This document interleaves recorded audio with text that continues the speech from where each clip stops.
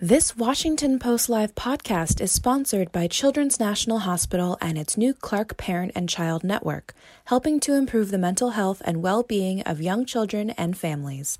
You're listening to a podcast from Washington Post Live, bringing the Post's newsroom to life on stage. As COVID-19 poses a new unexpected threat to maternal care, the mental and physical health of mothers and infants in the U.S. is top of mind.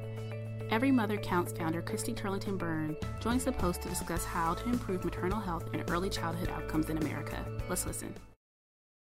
Good morning and welcome to Washington Post Live. I'm Paige Winfield Cunningham, a health policy reporter and anchor of the Health 202 newsletter here at the Post, and I'm delighted to welcome my first guest this morning, Christy Turlington Burns. You know her as one of the most successful supermodels in American culture, but she's also founder of Every Mother Counts, which is a nonprofit that works to make pregnancy and childbirth safe for mothers everywhere.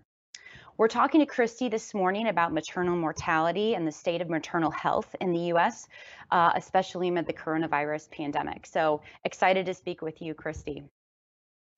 I wanted to start out by asking you to share a little bit of your own story with us. We know that maternal health became very important to you about 16 years ago when you experienced your own complication. Can you share a little bit about that?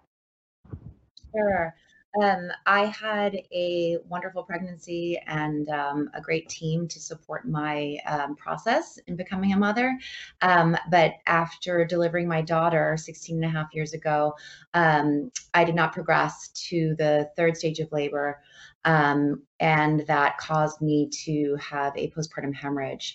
Luckily for me, I was in a birth center within a hospital, and the team that was helping me knew what to do, and they worked together seamlessly to address and manage the complication, and I was fine.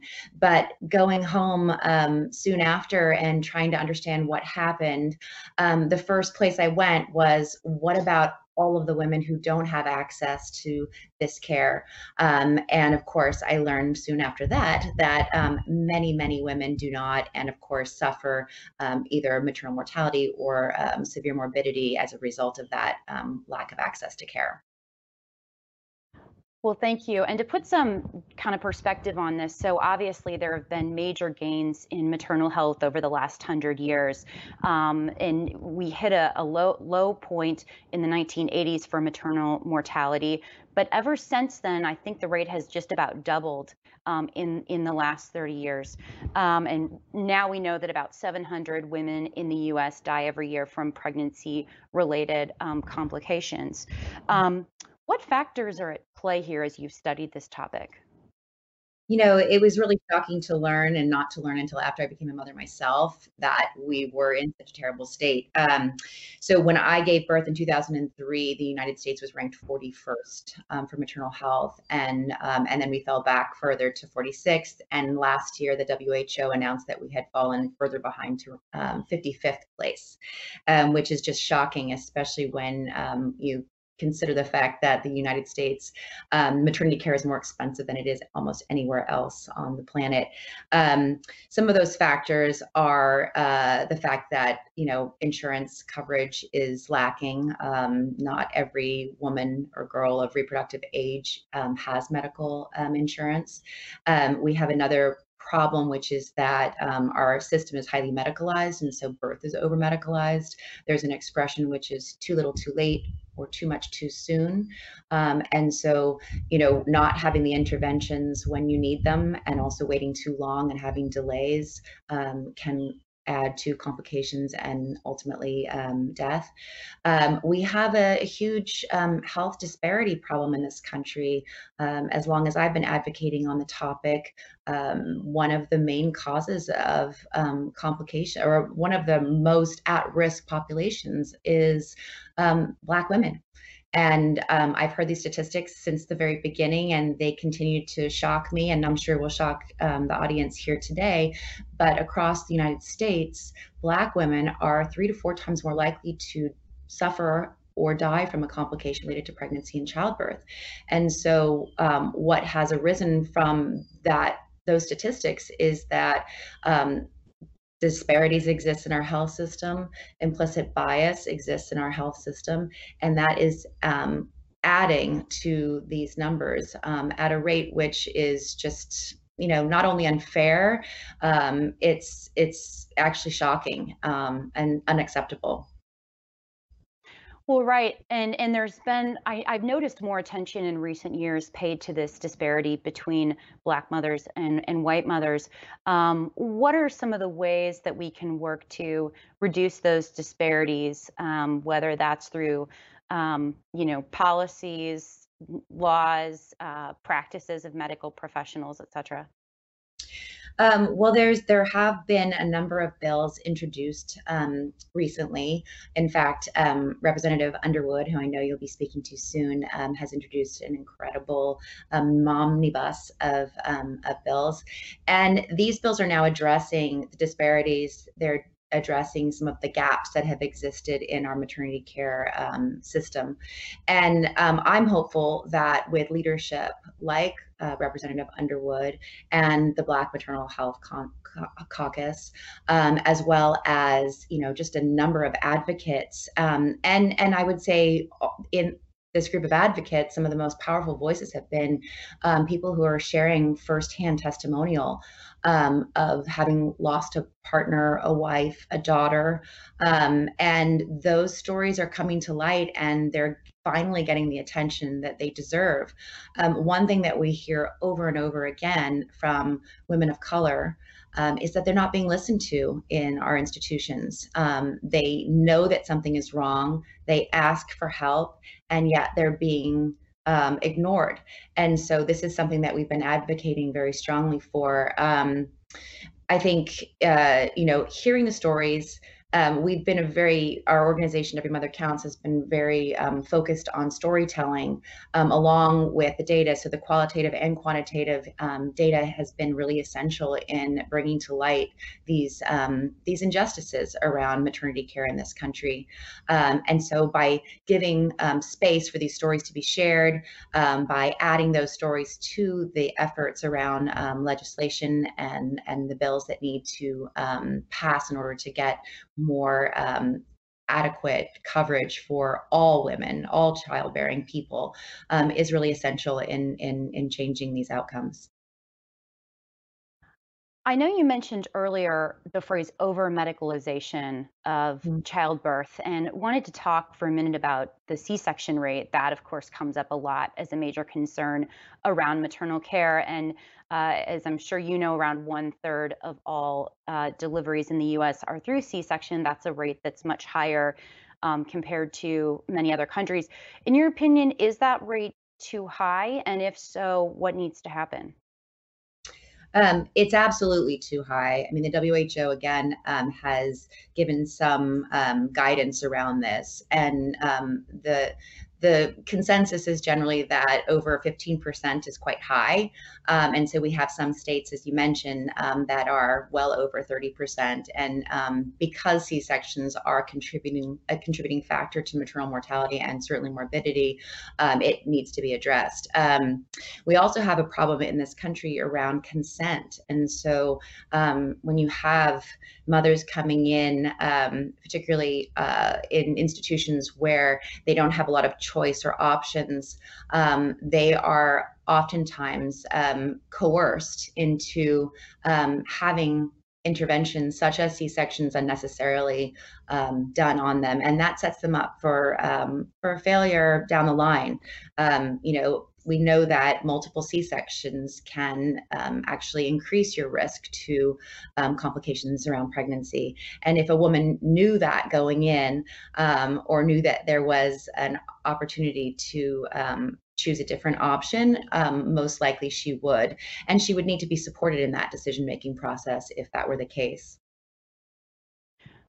Yeah, I mean, absolutely. I mean, I've had 3 kids myself, and you sort of know the very vulnerable position you're in when you're having a baby. You want everything to turn out well, and you're listening to what your medical professionals are telling you. But in that situation, how can a woman sort of become an advocate for herself and her baby as she's kind of interacting with health providers in these situations where consequential decisions need to be made? I mean, it's essential for women to feel empowered enough to be advocates for themselves, but we know that that's not always the case, particularly as you say in labor. One way to support a mom through this process is by having a doula. Doulas are essentially patient advocates, and they really are there to make sure that mom is getting what she needs, that the mother or the childbearing person is at the center of her care. And I had a doula in both of my deliveries, and it's something that a lot of people don't know about or realize that they have access to, but it's been proven time and time again, particularly in communities of women of color, where they may need that extra voice, that extra support to be in the room with them, helping them to ask for what they need and also help to understand what is happening to them, especially when things change on a dime. I know in my own case, just having somebody to tell me what was happening at every moment when things escalated was really, really important. I think our mental wellness through this process in our lives is really it goes underestimated, and the value of it is really important. When a mother is feeling calm and when she has the support systems around her before, during, and postpartum, the outcomes are very different and the experience is drastically different. I know that you're on Governor Cuomo's maternal health task force. What are some of the challenges that you're especially seeing women experience during this COVID pandemic, as we've seen medical care change, we've seen some hospitals overwhelmed, we've seen a change in how people are, visiting the doctor. What are some particular challenges, pregnant and postpartum women are facing in this very strange time? I think, this whole period has been, there's been a lot of confusion. Certainly, the information is changing daily, if not hourly, and continues to be. I think early on, the stories that we were hearing most were stories of fear, women terrified to go to hospitals to deliver there because there was not adequate protective equipment, and both caregivers and families were at risk. So one of the things that we have advocated for was, because we could sort of listen to the demand that was becoming elevated, was the fact that there were not enough out-of-hospital options for delivering safely.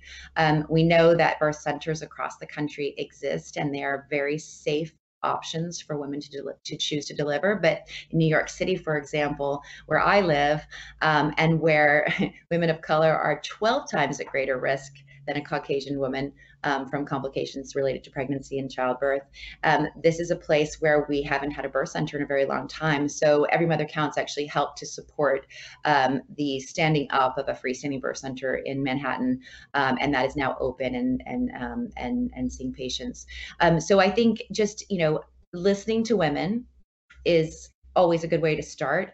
Listening to their fears, which were completely valid, providing information and resources. We also have a great information resource hub on everymothercounts.org, and there are others out there, so that women could start to understand, if they were far along in their pregnancy and it was too late to change sites, to understand what the policies in that site were, to prepare themselves as best they could. Technology played a role and continues to play a role today, where we are sort of familiar with the idea of a birth plan, but there was actually a lot of recommendations around having a technology plan. So making sure that if you were in a hospital during a period of time during COVID where you were not able to have a doula by your side or to have a loved one with you, which was the case for many women throughout this last few months, that you had to get used to the idea of having that support come through a technology device.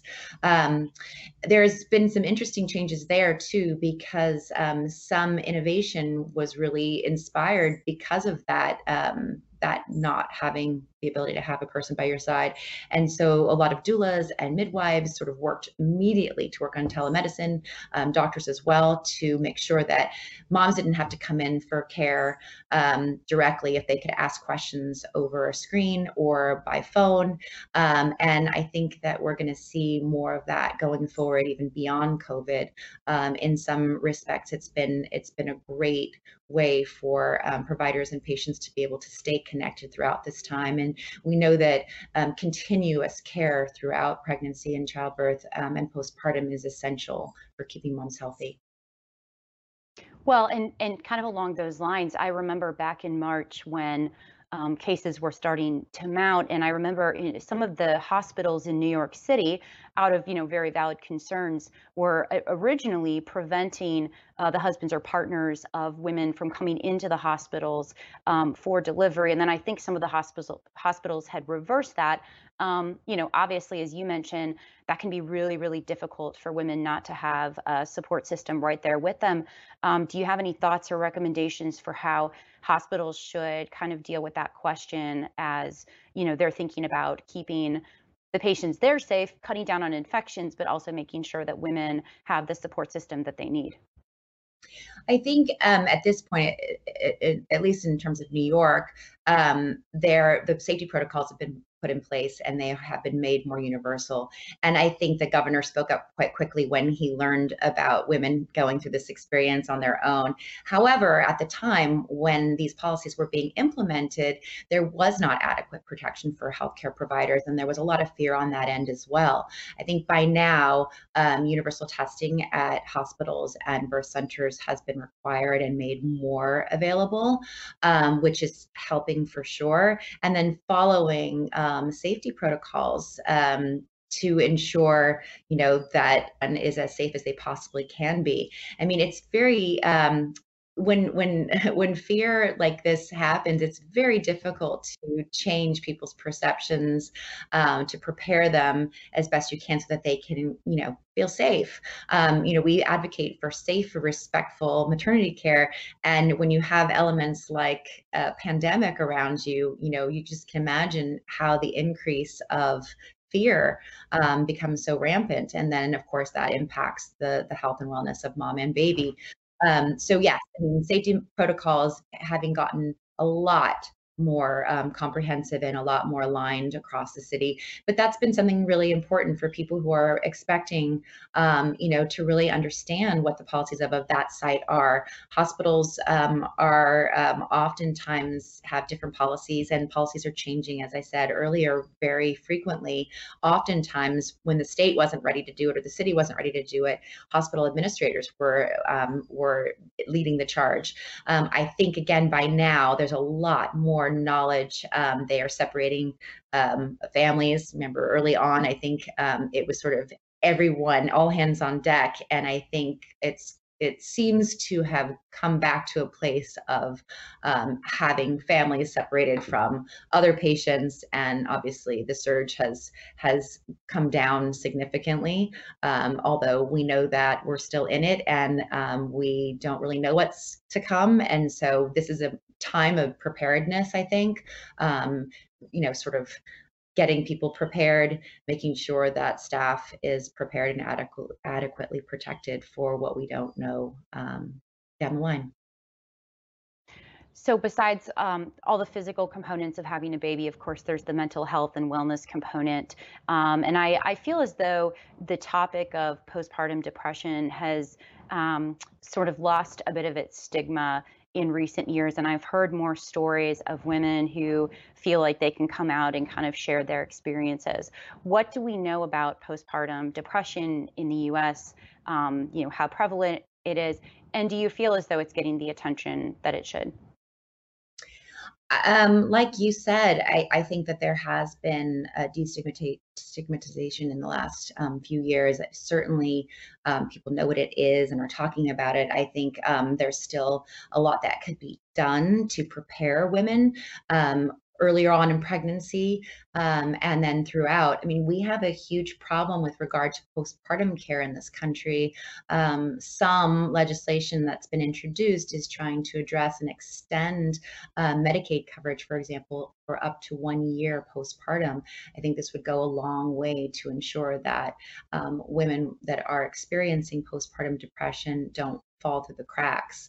There are the postpartum period, it just kind of, the way that our system is and the way that we look at pregnancy in this country, there's such an emphasis on the baby and on the 24 hours of delivery. But a third or so of the maternal deaths that happen in this country and globally are postpartum.